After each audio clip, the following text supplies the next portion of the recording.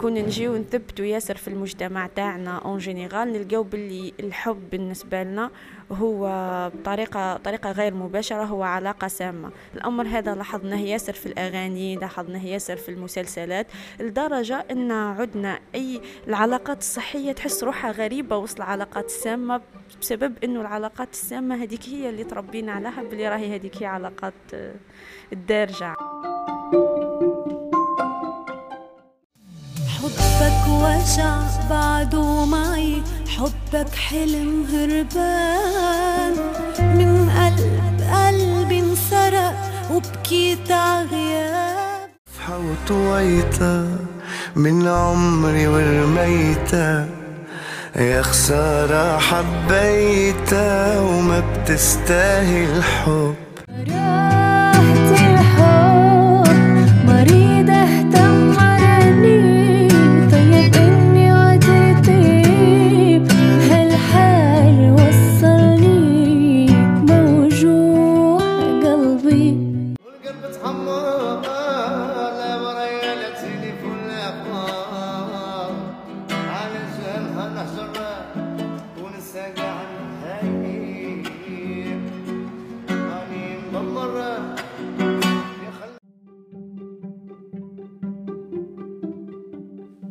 Ce podcast est pour accompagner ceux et celles qui font la vaisselle. Hi, my name is Mina. حلقة اليوم من دورة على الرصيف ستكون ضيفتي فيها ملاك نايلي، طبيبة أسنان متخرجة حديثا، شغوفة بالأدب وبالتدوين وبالكتابة. من لا يعرف ملاك في الفيسبوك هي من الأشخاص الذين يكتبون بلغة عربية دارجة جميلة جدا ويتحدثون بسخرية عن شتى المواضيع. اليوم ملاك هي ضيفتي حتى تتحدث لنا عن شغفها بموضوع آخر وهو علم النفس. ملاك اليوم ستتحدث لنا عن العلاقات العاطفية، لأنها تقرأ كثيرا في هذا المجال وحتى تفكر أن تدرسه أكاديميا في المستقبل. ملاك نايلي هي قاصة في ورشة نحكي للكتابة الإبداعية لحكاية أمل، جمعية مختصة بالطفولة المسعفة. إذن اليوم سنتحدث عن العلاقات، عن الحب، عن الأدب، عن العلاقات في يومنا أو عصرنا هذا. أريد فقط أن نعمل واحد زي ريمايندر ولا تذكير ولا ما بعرف شو بدي سميه. أريد فقط أن أقول أنه هذه الحلقة مش لتشخيص مرض أو تكون في استشارة. هذه الحلقة لا يمكن أن تكون للتشخيص ولا يمكن أن تكون لاستشارة. من يحتاج استشارة طبيب نفسي أو مختص نفسي عليه أن يذهب عند الطبيب، عليه أن يذهب عند المختص، لأنه هذه الحلقة فقط لمشاركة شغف شخص يهتم بأكثر من مجال في حياته، وأكيد ستعطينا بعض I don't know how to call them شوية ضوء في علاقاتنا المستقبلية. شكراً. بونجور، وأخيرا عندي ملاك نايلي اليوم في دورة على الرصيف. هاي مينا، ميرسي بوكو على الانفيتاسيون. وش راكي؟ لاباس الحمد لله. ملاك first question، كيفاش تعرفي روحك انت؟ ملاك نايلي 25 ans، طبيبة أسنان حديث التخرج. نهتم ياسر بالعمل التطوعي. أول تجربة تاعي في العمل التطوعي واللي نشوف باللي هي صنعتني وكانت السبب في اللي وصلت له أنا اليوم هي تجربتي مع النادي العلمي دانتل مايند كلاب، اللي كنت أحد مؤسسينه ومريت بعدة مناصب فيه. تعلمت حوايج ياسر في الكوتي تاع الدومين تاعي بروفيسيونيل وحتى في الدومين تاع التطوع. ومن بعد الكلوب جت تجربتي مع لاسوسياسيون ستوري اوف هوب، جمعية حكاية أمل، مع الطفولة المسعفة، واللي كانت السبب في أني نعرف ناس ياسر ملاح من بينهم انتي مينا. تجربتي مع الطفولة المسعفة كانت تجربة مختلفة ياسر على تجربتي مع النادي، بحكم انه مشنا نخدموا مع نفس الفئات. كما قلت قبل باللي على قد ما كنت نشوف باللي راني في الوقت هذاك البنات محتاجيني، كنت حتى أنا في فترة محتاجتهم. الحاجة اللي خلتني ننضم لستوري اوف هوب هو شغفي بالأدب، وهو بوكو بلوس لاتولي تاع نحكي. حسيت باللي القراءة والمطالعة عندها القدرة أنها تنقذ إنسان، وحبيت أنه الطفولة المسعفة ينقذها الأدب. كنت ندير في أتولي أنا ومينا وأمينة على العلاقات العاطفية، كنا نقرأ روايات، والروايات هذه كنحاولوا نديتكتيو من خلالهم وش هي السلوكيات اللي لازم نتجنبوها باه نوعيو البنات وش هي العلاقة الصحية وش هي العلاقة السامة. لأنه احنا للأسف كنا نجيو نثبتوا ياسر في المجتمع تاعنا اون جينيرال، نلقاو باللي الحب بالنسبة لنا هو بطريقة غير مباشرة هو علاقة سامة. الأمر هذا لاحظناه ياسر في الأغاني، لاحظناه ياسر في المسلسلات، لدرجة أن عدنا العلاقات الصحية تحس روحها غريبة وسط العلاقات السامة، بسبب أنه العلاقات السامة هذيك هي اللي تربينا عليها، باللي راهي هذيك هي علاقات الدارجة عندنا. وهدفي من خلال هذا البودكاست واللي نشوف باللي هو هدف مينا هو أن نبدلوا شوي من هذا المنظور، وأن نوعيو البنات والمراهقات وحتى اللي راهم دركا في غولاسيون على كي كانك في غولاسيون كيفاه تحماها من السمية، واللي كانك في علاقة سامة نتمنى أنك تقدري تتخلصي منها. ملاك، انت كما قلتي شغوفة بالأدب، وانت هي واحدة من المشرفات على ورشة نحكي، وانت القاصة اللي تحكي في نحكي في ورشة نحكي. هل الأدب اللي قاعدين نستهلكوا فيه اليوم هو أدب يروج للعلاقة السامة؟ بكل تأكيد. لكن أنا في أول بداياتي للقراءة بديت بعمر صغير واللي هو بعمر 12 سنة، وكانت من أول الروايات اللي قريتها كانت رواية أحببتك أكثر مما ينبغي الأثير عبد الله. في هذاك الوقت مع المراهقة كنت نشوف باللي الحب هو جمانة، والتضحية هي جمانة، وعزيز هذاك هو أي رجل شغل عربي وحتى رجل غربي، وباللي المرأة لازم لها تتحمل الألم وتتحمل هذيك الغيرة وتتحمل هذاك التملك. وسبحان الله بعد أكثر من 10 سنوات كي بديت نقرأ للبنات في الرواية اكتشفت بلي راني قاعدة نشوفها بمنظور آخر، بلي كل جزء ولا عنده مسمى خاص في علم النفس، ولا نقدر نقوله في الاضطرابات النفسية. ثم اكتشفت بلي للأسف معظم الأدب وما نقولش الأدب الغربي، نقول الأدب العربي، ولا حتى المسلسلات وحتى الأغاني اللي نسمعوها تروج للعلاقات السامة. ورغم اني وعيت بهذاك الامر، لكن ما نقدرش ننكر الجاذبيه تاع هذيك الامور علينا، لانها داخله في اللاوعي تاعنا، كبرنا بها، مش حوايج اكتسبنا. حبيت نسقسيك على كاينه لذة في العلاقه السامه؟ اكيد. اللذة اللي في العلاقات السامه هي الحاجه اللي تخليها تستمر، لأنه كل ما جات ما كانش لذة مستحيل إن نقدر نتخلصوا منها.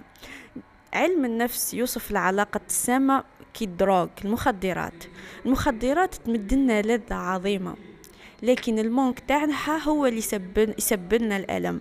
نفس الأمر في العلاقات السامة. العلاقات السامة من أهم مميزاتها أنك تحسي فيها واحد الشغف كيما نقولوا on fire، تحسها فيها غموض هكا كيما نقولوا، تطلع بيك للسماء وتهبطك لأسفل الأرض. وهذيك الحاجة اللي تخلي الإنسان كي يعود في مرحلة ألم ما يتخلصش من العلاقة السامة، لأنه والف على اللذة اللي راهي فيها. ملاك، انت قارية طب أسنان، بعيد خلاه نوعا ما على طب نفس. من وين قاعد تجيبي في معلوماتك واهتمامك بالبسيكولوجي؟ علم النفس بالنسبة لي هو شغف، لأني أنا نميل رغم أني طبيبة أسنان. من صغري كنت نميل للعلوم الإنسانية بصفة عامة. كما نحب علم النفس، كما نحب السياسة، كما يطيريني التاريخ وعلم الاجتماع. لكن كنا نجيو نهضروا عليه الفترة الأخيرة، هذه 4 سنوات الأخيرة اهتميت بعلم النفس. للأسف كانت بسبب تجارب مؤلمة.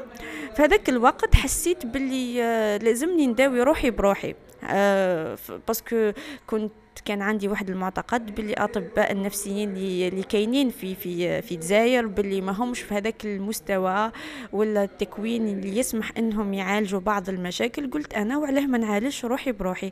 اول حاجه بديت بابحاث كما نقولوا احنا صغيره في اليوتيوب في الجوجل. ومن بعد كي اطيراني هكا حسيت باللي تلقيت اجابات على بعض الامور.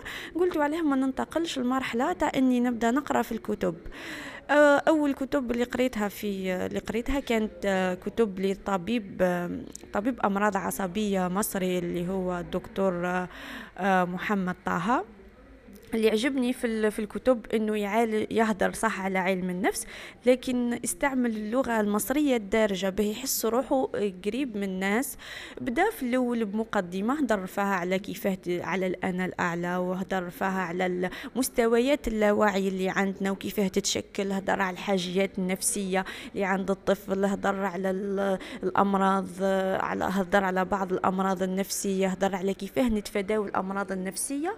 ومن بعدها في الجزء الآخر انتقل إلى العلاقات السامة، كيفاه نتعرفوا على العلاقات السامة وكيفاه نلقاو علاقة صحية. من ثم انتقلت من الكتاب الأول اللي هو علاقات خطرة، الكتاب الثاني اللي هو الخروج عن النص واللي يهدر فيه على الاكتئاب الحاد والمزمن. من بعد الكتاب الآخر واللي هو لا بطعم الفلامينغو يعلمنا كيفاه نتعلموا حق الرفض وكيفاه نتخلصوا من التلاعب اللي يمارسوه الأشخاص علينا.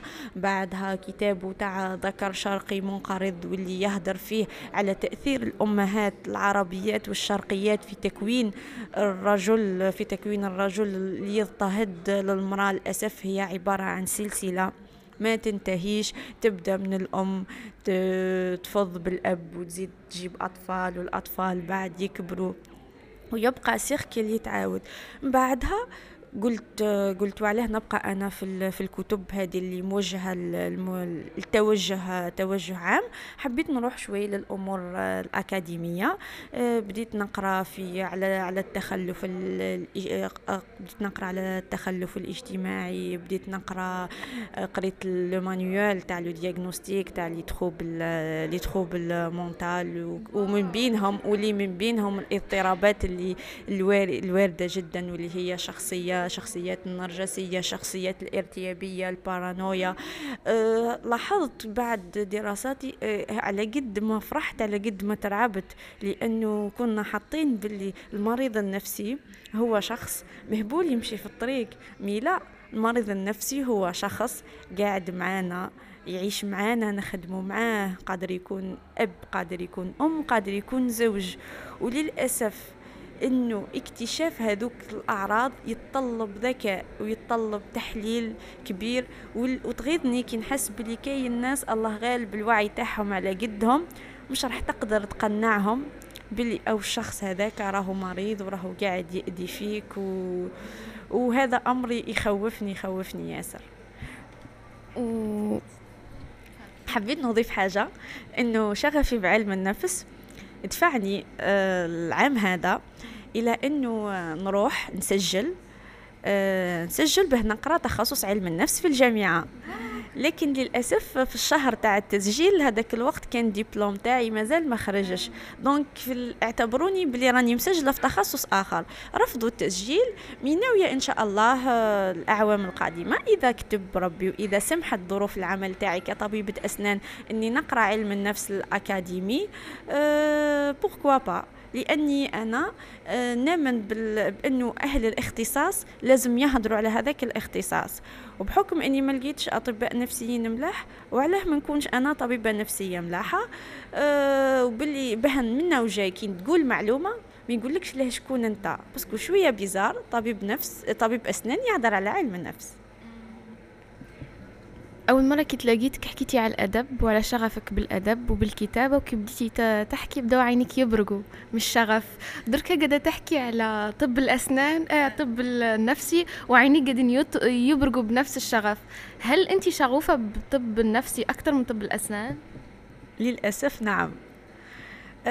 لأنه هو على قد ما طب نحب مهنتي كطبيبة أسنان وعم بالي أثرها في حياة الإنسان كيفاه، لكن حسيت باللي الطب النفسي أثره في حياة الإنسان أكثر، لأنه الألم النفسي أحيانا يكون أصعب من الألم العضوي. وأنا ملاك كشخصية متعاطفة جدا، نشعر بألم الأشخاص اللي قدامي. أحيانا كي يعود شخص درسته توجع فيه عندي القدرة أني نسولاجيه، مي كي يعود شخص قاعد يتألم نفسيا نتمنى أنه يكون عندي القدرة تاني تاع أني نخرجه من هذاك الألم النفسي. أحيانا الدعم وحده ما يكفيش، لازم تمد له تفسيرات تكون واضحة وتفسيرات علمية. وكما أنا لقيت العلاج في علم النفس، حابة حتى الناس الآخرين تلقى العلاج، لأنه حاليا نقدر نقول مريت ببعض التجارب اللي لولا وجود إيماني وجود الله والجانب الروحاني، وما كانش كاين علم النفس اللي مد لي تفسيرات وأسباب ونتائج، كنت ما نقدرش نتجاوز هذيك الأمور. ملاك، قلتي باللي كاين معتقد باللي الأطباء النفسيين في الجزائر ما همش أكفاء ولا عندهم كفاءة. من وين جاء المعتقد ده؟ المعتقد هذا جاء بسبب للأسف بسبب التهميش اللي يعانيه التخصص، لأن كما نلاحظوا الأشخاص اللي يخيروا علم النفس للأسف يخيروه بسبب أنه المعدل متدني ولا ما بقاش عندهم خيار. أنا نشوف فيه طبيب النفسي لازم يكون عنده الذكاء اللي نفسه اللي يكون عند طبيب جسدي، لأنك راح تتعامل حتى أنت مع نفس ومع روح. وقرينا شفت للأسف مستوى اللي كاين في الجامعة تاع أشخاص ما قراوش علم النفس، لأنه حابين علم النفس تلقاهم يخيروا التخصص وبعدها معظمهم يروحوا مستشارات توجيه ولا يتبعوا جانب واحد آخر، وقليل منهم اللي يتبعوا علم النفس الكلينيكي. ما كانش ستاج براتيك، ما كانش دي فورماتور، مم حتى اللي اكزيستيو قاعدين يتبعوا في مدارس نقدر نقولوا مدارس قديمة، رغم أنه علم النفس حاليا اتطور ياسر. لكن نقدر نقول باللي حاليا في الجزائر بعد لاحظت باللي كاين أطباء نفسيين ملاح، والحمد لله احنا في عنابة عندنا منهم ولقيت وانا واحدة من الناس استفدت منهم ياسر. لكن تسمحي لي نذكر اسم واحدة منهم رغم انه ما نشوفوش اشهار، لكن هي انسانه صح تستاهل، واللي هي دكتور ماروك فاطمه الزهراء اللي عندها عياده الزهراء، واللي الناس حابين يعرفوا لها اكثر يقدروا يتبعوها في الكونت تاعها تاع انستغرام. قاعده تقوم بدور تحسيسي وتوعوي، وهي كانسانه كطبيبه نفسيه ملاحه. ملاك، اسكو التابو تاع واحد يروح عند طبيب نفسي تنحى ولا مازال؟ انا نشوف فيه باللي بدا يتنحى، وهذه حاجه ملاحه. انا واحده من الناس في اللونتوراج تاعي عندي اصدقاء ياسر وشغل وما نحشموش ان نشاركوا باللي رانا كي مرينا بازمه نفسيه رحنا عند طبيب نفسي، لانه الطبيب النفسي عباره عن شخص قاعد تهضر معه كيما تحكي لصاحبك، راح تحكي للطبيب. مي الفرق بين الطبيب وبين صاحبك انه الطبيب راح يمد لك رايه بكل موضوعيه بناء على اسس علميه، راح يتعامل مع الازمه تاعك بطريقه صحيحه. بالمقابل تاني راح يحفظ الأسرار وما يكونش كاين كشغل كيما نقولوا انتربريتاسيون غالطة للأمر، لأنه أحيانا كي نمروا بأزمة ونحكوها للشخص الغالط راح تزيد هذيك الأزمة. بصح في المناطق الداخلية العيادة تاع طبيب نفسي ما تكزيستيش، واحد يحل العيادة جغ يعود جوك، بسكو في المناطق الداخلية مازال عندهم المعتقد تاع مهبول امبوسيبل للأسف. لكن الحاجة اللي لاحظتها انه في وقت الكوفيد لا ماجوريتي تاع الناس كيما نقولوا حنا الخراب الداخلي تاعنا بان، لانه الحجر وعدم التعامل مع الناس والحظ تعبد ياسر ما خرجتش كيما دخلت للحجر. الوقت هذاك ظهروا صفحات ياسر تاع علم النفس اللي من بينها منتل هيلث، واللي من اجمل الصفحات اللي شفتها بدا شويه التوعيه خصوصا في الجانب تاع الطفل. بداو الناس يهضروا على التجارب المؤلمه اللي مروا بها، بداو يوعاو. وباللي نلاحظ منا هكا على 5 سنوات راح يعود الذهاب إلى طبيب نفسي مثل الذهاب إلى طبيب عام، ما فيش إحراج. رغم أني نشوف باللي المشكل المادي أحيانا هو اللي يكون عبء على الشخص أنه يروح لطبيب نفسي. مثلا شخص يمر بأزمة راح تبان له كبيرة تاع أنه يزيد يروح يحكي لشخص ويمد له صوارد. أحيانا نستخسراها.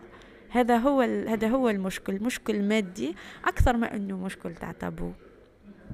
نرجع للأدب والأدب المراهقات. إذا كان الأدب يروج للعلاقات السامة، معناها أنه سورتو كي تعود عنا مراهقة سوا صاحبتنا سوا بنتنا سوا أختنا نقولها ما تقرايش أدب، ما نقولوا لهاش ما تقرايش أدب، بس حنحاولوا نخيروا لها الكتب اللي تقراهم، ولا ما كانش مشكل إن نقراو هذاك الأدب وفي نفس الوقت نشرحوه كما كنا نديرو حنا في نحكي. تاع مثلا ها وش قال الجمانة العزيز، ها عزيز وش قال الجمانة، بصح ماهوش هذا هو الحب، ها هو كيفاه. ونورمالمون كانوا يتعاملوا بالطريقة هذه. الأمر هذا راح يخلي عند الفتاة ولا المراهقة واحد الحس تحليلي إنها ما تبلعش وش تقرأ، إنها تخمم في وش راهي قاعدة تقرأ وتعود وحدها تحلوا بينها وبين روحها. نشوفها هذه لأنه المنع ما هوش حل، لأن راح نهربوهم من القراءة ومن الأدب. ونشوف باللي هذه هي أحسن حاجة نقدروا نديروها مع الأدب.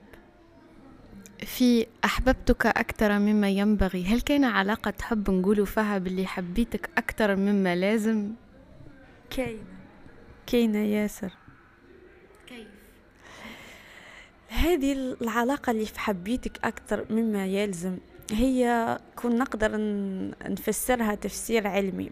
أي إنسان أي طفل من اللي يخلق عنده 3 حاجات أساسية لازم يلبيهم، واللي من بينهم الحاجة إلى القبول، لا فاليداسيون هذه كانت داها من عند الآباء تاعنا. فكرة إنك أنت كشخص راني نحبك وراني قابلك بدون حتى شرط، مش لازم تكون عاقل باش نحبك ومش لازم تكون قاري باش نحبك. في حالة غياب هذا الأمر من قبل الوالدين، الطفل هذاك حاجته النفسية للقبول ما تتلباش، يكبر بتقدير ذاتي منخفض ويعود يحوس على القبول عند الآخرين، مش غير في الحب، حتى في الصداقة أو حتى في العمل. هذاك الشخص لو كان يقبلوه الناس ويحبوه راح يحس روحه باللي محبوب، لو كان الناس يرفضوه راح يحس روحه مرفوض.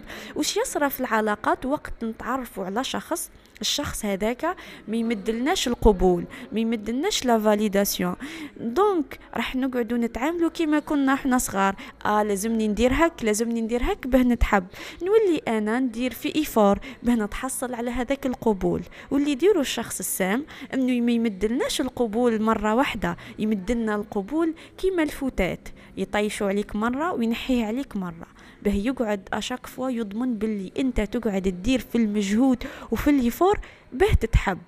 وهذه اللي تصرت أحببتك أكثر مما ينبغي، وين توصل الشخص نقدر نقول المرأة أو الرجل إلى أنه يحس باللي راهو قادر أنه يفني عمره ويقتل روحه في سبيل أنه يتحصل على كلمة ولا اهتمام ولا قبول من عند الطرف الآخر. وهذا للأسف هذه اللعبة اللي يجيدوها الأشخاص المؤذيين والسامين واللي يقعوا ضحيتها. ما نقدرش نقول الأشخاص، مي هم الأطفال اللي في داخلنا اللي متلباتش لهمش هذه الرغبة. في علاقة جمانة وعبد العزيز كيف عرفنا باللي إنه علاقة سامة؟ عرفنا إنه علاقة سامة أول حاجة لأنه عزيز كان يتفنن في إنه يؤلم جمانة، رغم إنها كانت تتألم إلا أنه ولا مرة حسينا باللي راهو حس بالعطف اتجاهها لانه عزيز كان عنده الايجو تاعو طالع، كيما نقولوا الانا تاعو يؤمن باللي هو شخص عنده استحقاق زائد، وهو ما لازمش يتقاس، والانسانه اللي تكون معاه لازم تشوف ليه فقط، لدرجه انه كي شافها في مقهى مع شخص ما تعرفوش غريب ديريكت شك ماجد ديريكت شك فيها وقال راه يتخون فيا، وانا كيفاه شخص كيفي انا يتخان، انا ما نتخانش، وهذا ناتج عن الاستحقاق الزائد. ومن بعد دوك نهضروا لانه من بين اهم العلامات اللي مشتركه في العلاقات السامه هي الشك وانعدام الثقه، يخلي الشخص هذاك ديما حاس باللي راهو مشكوك فيه، راهو مرتاب، يولي حتى وهو ماشي في الطريق يخاف انه شخص معين يهدر معاه ليشوفوا الطرف الاخر ويتهموا بالخيانة. وهذه من أهم العلامات تاع العلاقات السامة، إنه الشخص هذاك يكون مش مداير فيك كونفيونس ويشك فيك، وكما نقولوا إحنا بالدرجة تاعنا موسوس، يلقاك اوناتوند مع من تهدري هدرت مع صاحبتي ابعتي كابتور، ما كانش هذيك الثقة، ما تحسش بالراحة وبالأمان، تولي طفلة تخاف إنه صاحبتها تعيط لها، تخاف هي تعيط، تخاف وهي ماشية في طريق واحد يقرأ معها يقولها صباح الخير، تخاف واحد يدير لها جام على فوتو تاعها، لأنه الشخص الآخر ديريكتما راح يعتبرها خيانة وريبة. ملاك، دركا كيفاش نعرفوا العلاقة السامة؟ العلاقة السامة باختصار هي العلاقة اللي كي تعود فيها تعود مش حاس بالراحة، مكانش هداك الأمان، تعود ديما قلقان وحس بواحد التوتر وباللي كاين ألم نفسي، يعود عندك خوف دائم من خسارة هذاك الشخص. إذا قدرنا أن نمد مرادف للسمية هي عدم الأمان وعدم الراحة والخوف واللي هو أكتر حاجة تميز العلاقة السامة.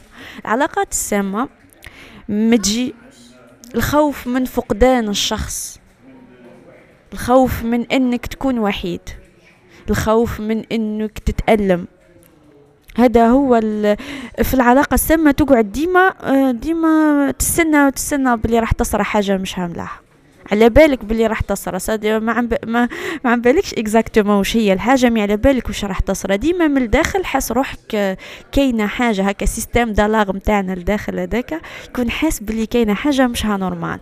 العلاقات السامة ما تجيش على هيئة واحدة، تجي على هيئات متعددة، وأحيانا تكون مختلفة جدا على بعضها، لكن تشترك في نقطة واحدة واللي هي السمية.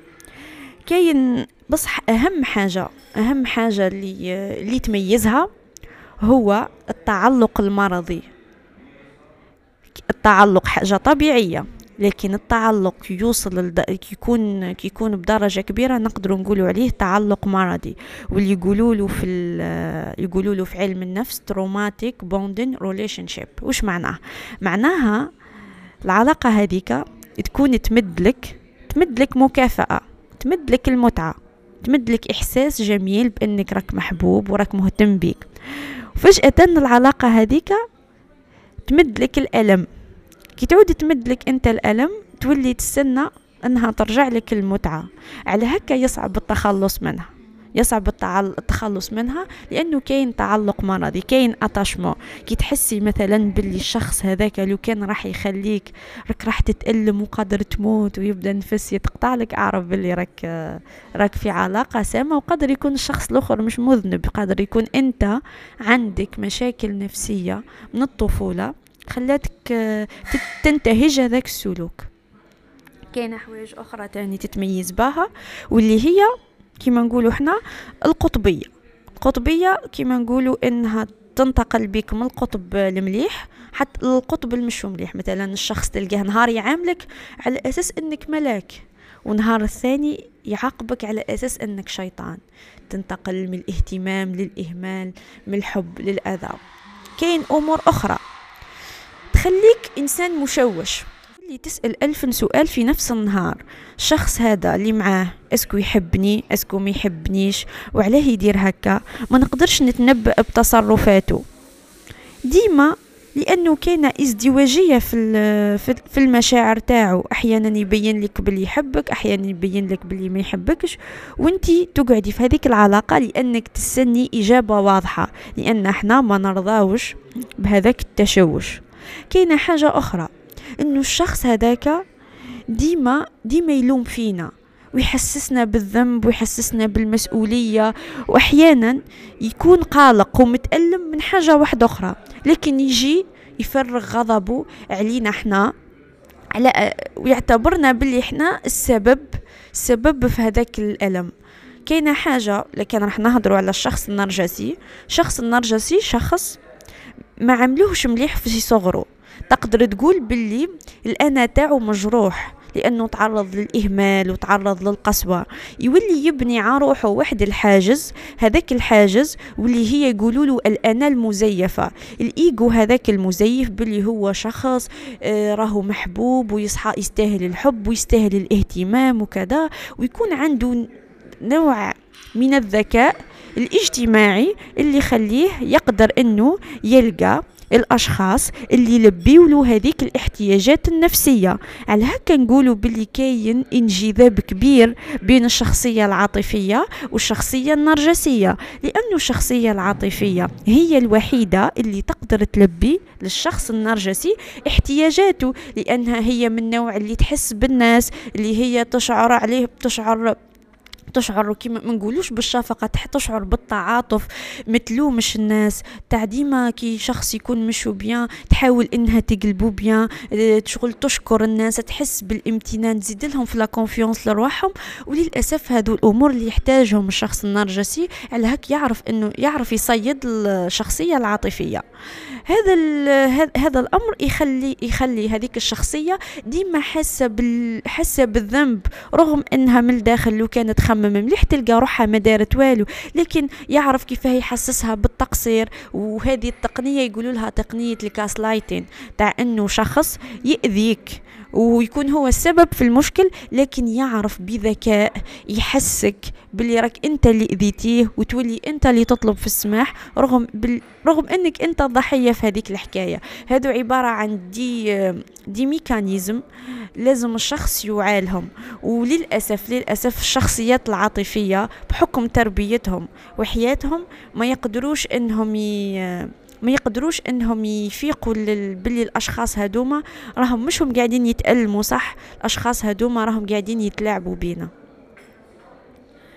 الحاجة الثانية اللي هضرنا عليها، قلنا باللي راهو ديما تلقاه شخص يشك، شخص موسوس، ديما يخايف، هو اصلا هو الشخص اصلا هذاك عايش في خوف دائم. هو من وش يخاف؟ اذا الشخص اللي معاه خايف انه يفقده، هو النرجسي علاش خايف؟ يخاف انه لو كان في يوم من الايام الشخص هذاك يفيق بحقيقته ويخليه، لانه كيما المتعاطف متعلق بالشخص هذاك النرجسي، حتى الشخص النرجسي متعلق بهذاك الشخص المتعاطف النرجسي، ما يقدرش يكون مع إنسان طبيعي. وللأسف حتى الشخص العاطفي كاين نظريات في علم النفس تقول لك باللي حتى هو مش رح يقدر يحس بالسعادة مع شخص طبيعي، لأنه الشخص العاطفي ولا نقدر نقولوا القابلية لأنك تكون مع شخص نرجسي تبدأ من الصغر. يكون كاين عوامل ياسر، من بينها مثلا غياب الأب، لأنه الأب بالنسبة لنا يشكل مفهوم الحماية، لا بروتكسيون. في غياب الأب الحاجة هذيك ما تتلباش، أنه يكون عند الأم مثلا تتعامل مع الطفلة ولا مع الطفل بطريقة تتحطم له تقديره الذاتي، تبقى تقول له انت وفيك وعليك وتقارنه بالناس وما تستاهلش، يكبر هذاك الشخص بتقدير ذاتي منخفض. إما الشخص النرجسي وش يدير بذكائه؟ يقدر انه يلبي الحاجيات النفسية الناقصة عند هذاك الشخص، يمد المرأة لا بروتكسيون، الأمان، يمدلها الحب والاهتمام، يطلعها للسماء، يشكرها وانتي وهكا المرأة هذيك شغل لقيت امها لقيت باباها في شخص واحد اخر، لكن تعود علاقتها به كيما نقولوا علاقتها به اقوى من علاقتها بولدها، لانه هو اللي يلبي لها هذيك الاحتياجات النفسية. فجأة ينحي لها هذوك الاحتياجات، لأنه هو على باله باللي عندها نقاط عدم أمان وانسكيورز ويبدأ يلعب عليهم.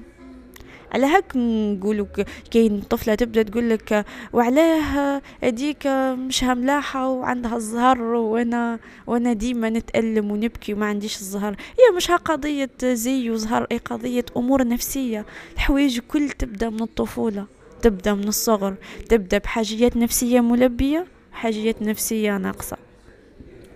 حكيتي على دور الأب والجماعة اللي تقول لك هو بابا وخويا ودنيتي اسكي كاين توكسيسيتي هنا بين خلاه، لأنه كاين حاجة تقول لك من أكثر الأمور اللي تخلي الأمراض النفسية تكون إنك تلقى شخص يلعب في دور خاطي دوره. مثلا تلقى مرأة زوجة تلعب في دور الأم مع رجلها. صح، الشعب الجزائري يحب هذا النوع من النساء. لا، الشعب الجزائري اللاوعي تاعو في حال. الشعب الجزائري قريت كتاب، الكتاب هذاك فيه اقتباسات من طبيب نفسي ولا نقدر نقول العصبي المشهور اللي هو فرانس فانون، اللي كان والي عام وقت الاستعمار الفرنسي، وهدر فيه على الشعب الجزائري. احنا كاينه واحد القاعده في علم النفس تقول لك باللي الناس اللي يسكنوا في بلاصه واحده يشتركوا في حاجه اللي هو اللاوعي الجمعي. اللاوعي هذا هو امور ما نقدروش نتحكموا فيها احنا، تتبنى كما نقولوا بالعادات والتقاليد، بالفولكلور اللي عندنا، تتبنى بالامثال الشعبيه، بالاغاني، بالمسلسلات، وبالجو النفسي السائد في هذيك البلاصه. لان درك مثلا تقدري تقولي انت مينا كطبيبه، ونقدر نقولوا شخص ما عنده حتى مستوى تعليمي، انت وياه تشتركوا في اللاوعي. وللاسف اللاوعي تاع الشعب الجزائري من أسوأ اللاوعي اللي كاين في العالم وفي العالم العربي. حرام عليك ملاك. درك مع الوقت تديكوفراها. الشعب الجزائري متعرضش للاستعمار عادي، تعرض للاستعمار نفسي، لأنه الاستعمار الفرنسي كان هدفه أنه يحطم الشعب الجزائري نفسيا. كانوا يديروها المستوطنين، كان يديرها العسكر، كان يديرها. تلقى الجزائري دركا رغم انه الاستعمار خرج، لكن عنده واحد الطاقه تاع غضب، هذيك تبان في تعاملاته، تبان في تعاملاته العامه مهما كان مستواه. وعنده معتقدات خاطئة، لأنه كما كان المستعمر كان يروح يحقر الراجل ويذله ويهينه، هذاك الإحساس بالعار والخزي كان الراجل به يتغلب عليه، كان يروح حتى هو يهين شخص واحد آخر تحته. كان الراجل يروح يهين المرأة، والمرأة به تخرج الغضب هذاك كانت تهين الأطفال. والدرك مازال او ماي جاد لحد الآن مازالوا الأمهات يتعاملوا بنفس الأسلوب. طلع شعب نفسيا، التركيبة النفسية تاعو تركيبة نفسية كما نقدر نقول عليها في حالة صح. كنا نكومباريوها مع الواحد، كومباريوها مع جيراننا الأشقاء التونسيين ولا المغاربة، هم أفضل منا بكثير. وتلقى شعب جزائري عنده واحد الحاجة نقولوها بالدارجة، ما يطيحش من فوق الحصان، عنده واحد الإيجو هذاك كاذب، نفس الإيجو تاع النرجسي. وإحنا والجيريان وربحنا الألمان في 82 ودرنا حراك سلمي واحد، تلقاهم ينجذبوا لأي حاجة تقدر إنها تشكرهم ولا تطلع لهم المورال، وتلقاهم يهيجوا ويظهروا الغضب وذاك المسخ في داخلهم لأي شخص مش يتعمد، حتى لو كان بطريقة غير متعمدة يشير إلى أنه الشعب الجزائري مش مليح. ثم ده كل نتيجة الصدمات التاريخية اللي عدت على الشعب الجزائري. وللأسف نتيجة الصدمات التاريخية والحاجة اللي خوفتني إنه اللاوعي صعيب به تبدله، لأنك مش راح تبدل شخص، راح تبدل ملايين الأشخاص. الأمر هذا مش راح يكون سهل في ظل غياب الوعي، في ظل السياسات المنتهجة حاليا في البلاد. مازال أجيال وأجيال به نقدروا نشوفوا شعب ما نقولوش سليم من ناحية التركيبة النفسية، مي بلوز موا على لا سيتوياسيون اللي كاينة درك. ما بليش تكون عندها علاقة ولا لا، بس اسكو سا اكسبليك علاش الحوايج اللي يخرجوا ترندينج في بلادنا شوية بيزار وتحسهم باللي باسكو جيماجين باللي اللاوعي هو يتشكلوا الثقافة المشتركة بيناتنا. الحوايج اللي يخرجوا ترندينج اللي يتفرجهم الشعب الكل شوية بيزار. وي هذه باينة، تبان حتى في الغناء اللي نغنيوه، تبان حتى في الامثال، تبان في امور ياسر، وتبان درك الحاجه اللي مرعبه انها تبان اكثر في لي ريزو سوسيو، خصوصا في الفيسبوك. في التعليقات احيانا نقراو تعليقات نبدا نتسائل هل هذا شخص سوي، هل هذا شخص سليم، ونقولها ونعاود ونكرر.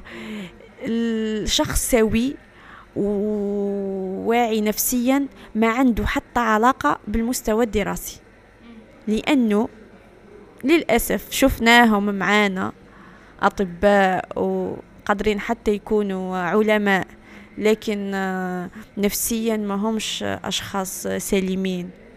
والأشخاص السليمين ولا السوياء عادوا فئة قليلة في العالم كل، وبالأخص عندنا احنا. حابة نرجع بك لفكرة الرجل الجزائري اللي يحب في شريكته تكون عندها معايير اون ديغي شريكته هذيك تحسها بس كنا نحكيو على النقطة دي قبل ما نحكيو على اللاوعي المشترك. درك اسكو نورمال الانسان حب يتزوج بانسانة تكون شبيهة الوالدة تاعو الوغ كو هو الي اون ريلاسيون افيك امرأة اللي تلبي له نوع من الحاجات وتكون مختلفة عن المرأة اللي حاب يتزوج بها؟ كاينة قاعدة في علم النفس يقول لك باللي أي رجل في العالم يبحث عن شبيهة أمه، وأي امرأة تبحث على مش شبيه باباها، لكن تحوس على الحاجيات النفسية اللي كان يلبيها لها باباها. أنا نشوف فيه باللي راهو أمر غلط، لأنه الزوجة عمرها ما كانت الأم. وللأسف الأم كي تربي ولدها تربيه على أساس أنه يلقى وحدة كيفها، وهي لو كان يلقى وحدة كيفها مش راح تكسبتي هذاك الأمر. لأنه لاحظت حاجة، شتي المرأة كي تعود علاقتها مضطربة مع زوجها تولي تربي ولدها على أساس أنه هذاك هو زوجها. احيانا نشوفوا امهات تتعامل مع ولدها الطفل مش نهضروا على امور اخرى، لكن نهضروا من الناحيه النفسيه. تحب هذاك الطفل، عنده الولاء لها، تحب يهتم بها، يقدسها، هي الاولى في كلش. بعد كي تجي المراه راح يصرى واحد النوع من الغير طبيعيه، واللي يقولوا لها التنافس البين جنسي، لا كومبيتيسيون انترا سيكسويل بينها وبين مرت ولدها، ويحسوا رواحهم في حرب على جال رجل واحد. والرجل هذاك لو كان ما يكونش واعي بنفسية أمه وبلي ميكانيزم اللي قاعدة تستعملهم به انها تستحوذ على هذاك الرجل نفسيا. أو كاين رجال متزوجين وعندهم أولاد وفي الستينات لكن ما زالوا أمهاتهم مستحوذين عليهم نفسيا، ويقولوا لها هذه في علم النفس يقولوا له الإخصاء النفسي، إنه الأم تنحي الرجولة تاع ولدها هذاك وتحبسه في مرحلة عمرية معينة به يقعد ديما أطاشي لها هي. وشفنا في الواقع زيجات ياسر اتدمرت بسبب الأمهات، وبسبب تاني عدم وعي الزوجة وش راهو قاعد يسرى. مش نقولوا ما كانش أمهات ملاح، لكن حتى وإحنا صغار نترباو على واحد المصطلحات، لكن تفهمت العزوزة والكنة يدخل بليس للجنة. تعود المرأة ملي تجيب طفلة وهو صغير تغير من كنتها حتى هو في عمره عامين، ولدي راح تديهولي مرأة واحدة أخرى، والطفلة تتربى بلي أم راجلها شريرة وراح تعذبها وراح تسحرها وراح تدير لها. اوتوماتيكمون كي راح يتلاقاو في الأول راح تكون الغولاسيون تاعهم بيان، ومن بعد غير يصرى سوء تفاهم، يصرى صدامات كيما أي علاقة إنسانية. تبدأ هذيك التراكمات ويرجع كيما قالوا لنا بكري، كيما قلت بكري، وتتدمر الحكاية. لأنه هذا بسبب ماذا؟ لأنه اللاوعي تاعنا يشوف بلي علاقة الأم والزوجة بعضهم علاقة توكسيك، مالقري أنا نشوفها ماهيش علاقة توكسيك. شوفي الأم طبيعيا أنها تغير، لكن كي تغير في المحدود. والزوجة تاني لازم كي تكون واعية بهذاك الأمر تعرف تتعامل مع لا سيتوياسيون. والراجل كي يعود واعي بهذا الأمر يمد الأم حقوقها النفسية كاملة، ويمد لزوجته حقوقها النفسية كاملة. واكثر كتاب شرح هذا الامر هو كتاب تاع رجل شرقي منقرض، هدر على تكوين النفسي، العلاقه بين الام والطفل ملي كانوا صغار حتى ليموت، وش هي الاسباب، وهدر على حالات باسكو هو طبيب امراض عصبيه، بسيكياتر، ويخدم في المستشفى الامراض العصبيه. شاف حالات ياسر. شما الحاجه اللي تعجبني في الكتاب انه يهدر على ديكا كلينيك، واللي تخليني اكثر حاجه مدايره فيه كونفيونس، لانه كيعود طبيب ومام طون مهتم ياسر هكا بعلم النفس، راح تلقي منتوج علمي افضل بكثير لو كان تديه من واحد قاري بسيكولوجي برك، علم نفس برك، وليس طبيب نفسي. ما باليش اذا سؤالي ده حي عنده معنى ولا لا، مي بس دركا انا هذا الفرد يشوف في زوجته كأم، ولا مخاير زوجته، لا هم يخرجوا مع نساء ما همش أمهات، يخرجوا مع مرأة جذابة تلبي حاجاته الجسدية، تلبي خيالاته الجنسية. ثم المرأة اللي يخرج معها أي ما هيش أم، بس المرأة اللي حطها في خانة الزواج هي مرأة عندها كل الصفات المعمرة بالأمومة. درك أنا ما باليش درك هذه الحالة النفسية اسكو تترجم أنه علاقته الجسدية مستقبلا معاها حتكون علاقة مختلة، لأنه حيكون في إيماجينيتي وش حبيت نقول كسؤال. لا، ما عنده حتى علاقة.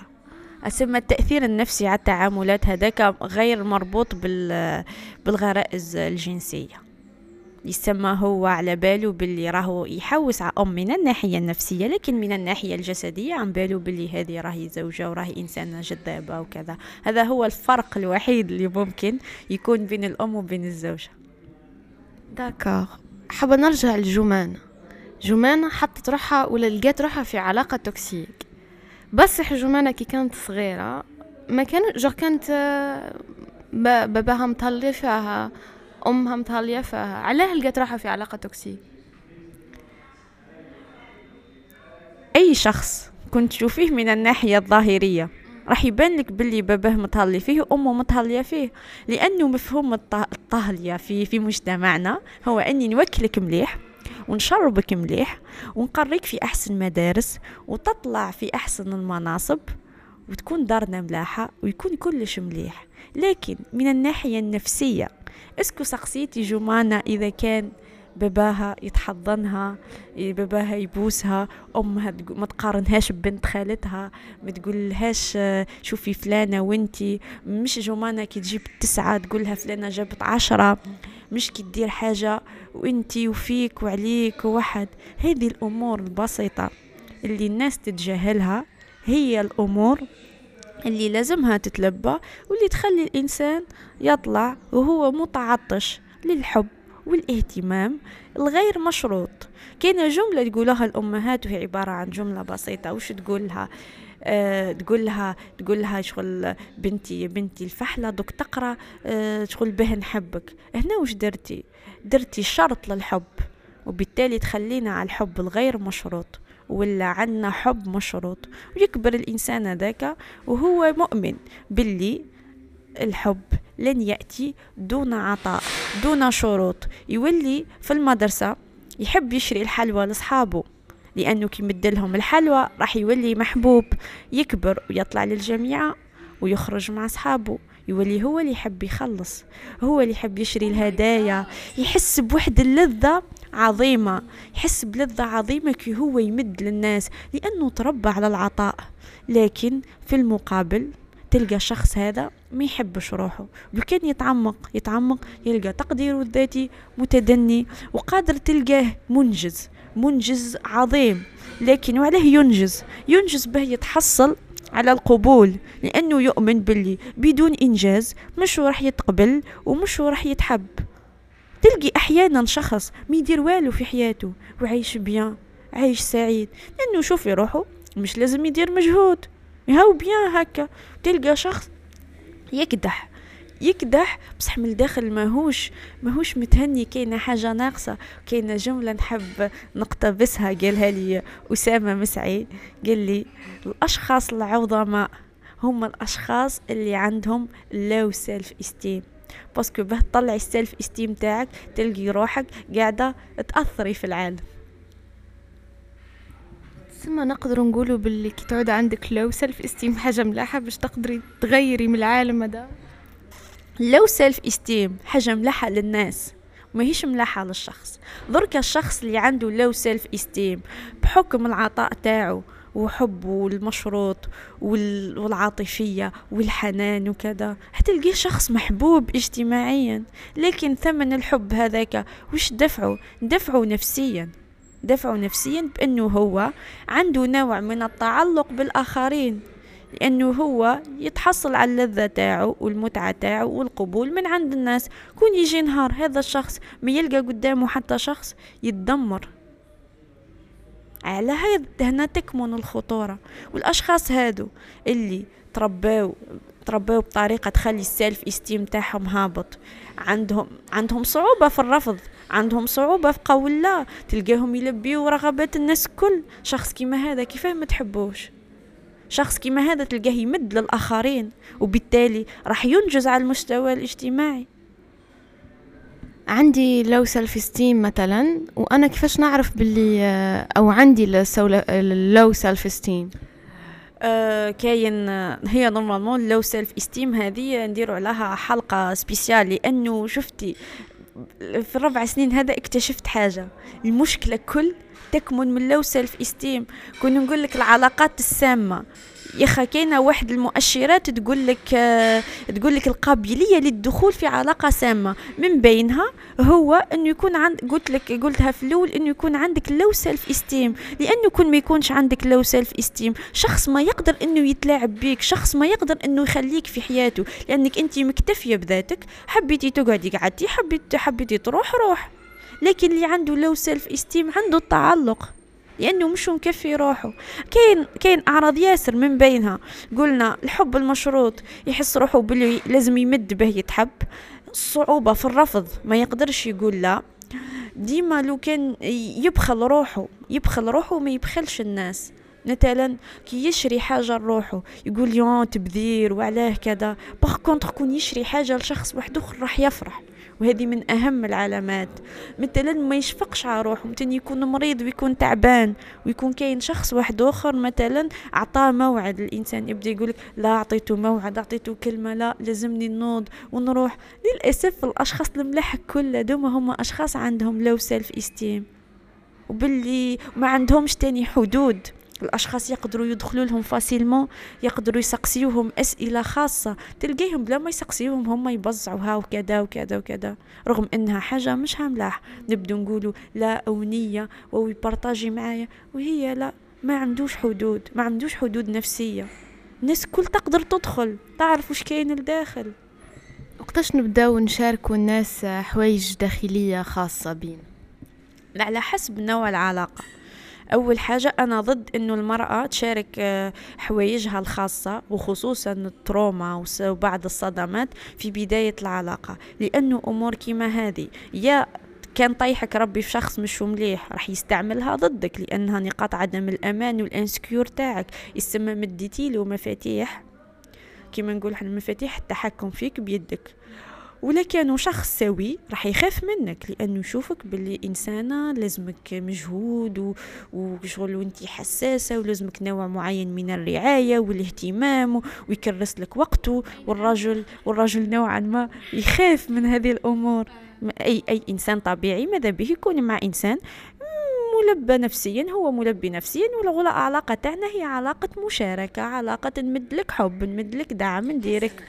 درك أنا إنسانة عندي هاي سيلف استيم زعم، وأنا راني مكتفية ذاتيا، أنا وش حاجتي إلى شخص آخر في حياتي مادامني مكتفية ذاتيا؟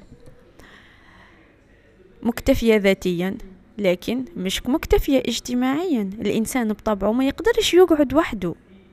كاين مفهوم ما فهمناشه. شفتي الشخص المكتفي ذاتيا او يكون سعيد وهو مع روحه، ويكون اكثر سعادة وهو مع الاخرين، لانك انت هاني مكتفية ذاتيا، لكن راح نوصل لمرحلة من المراحل عندي حاجيات لازمهم تلبى. الحاجيات من بينها الحاجيات الجسدية والحاجيات الاجتماعية، اني تحب انت تكون تحب يكون عندك شريك يدعمك، يفرح لفرحتك، يتشارك معه بعض الامور البسيطة. الانسان ما يقدرش يكون وحده.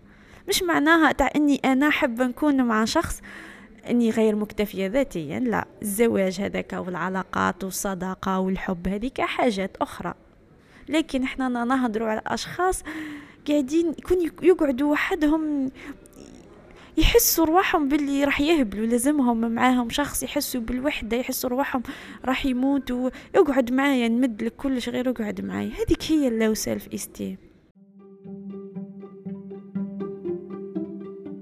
كان هذا الجزء الأول من لقائي مع ملاك.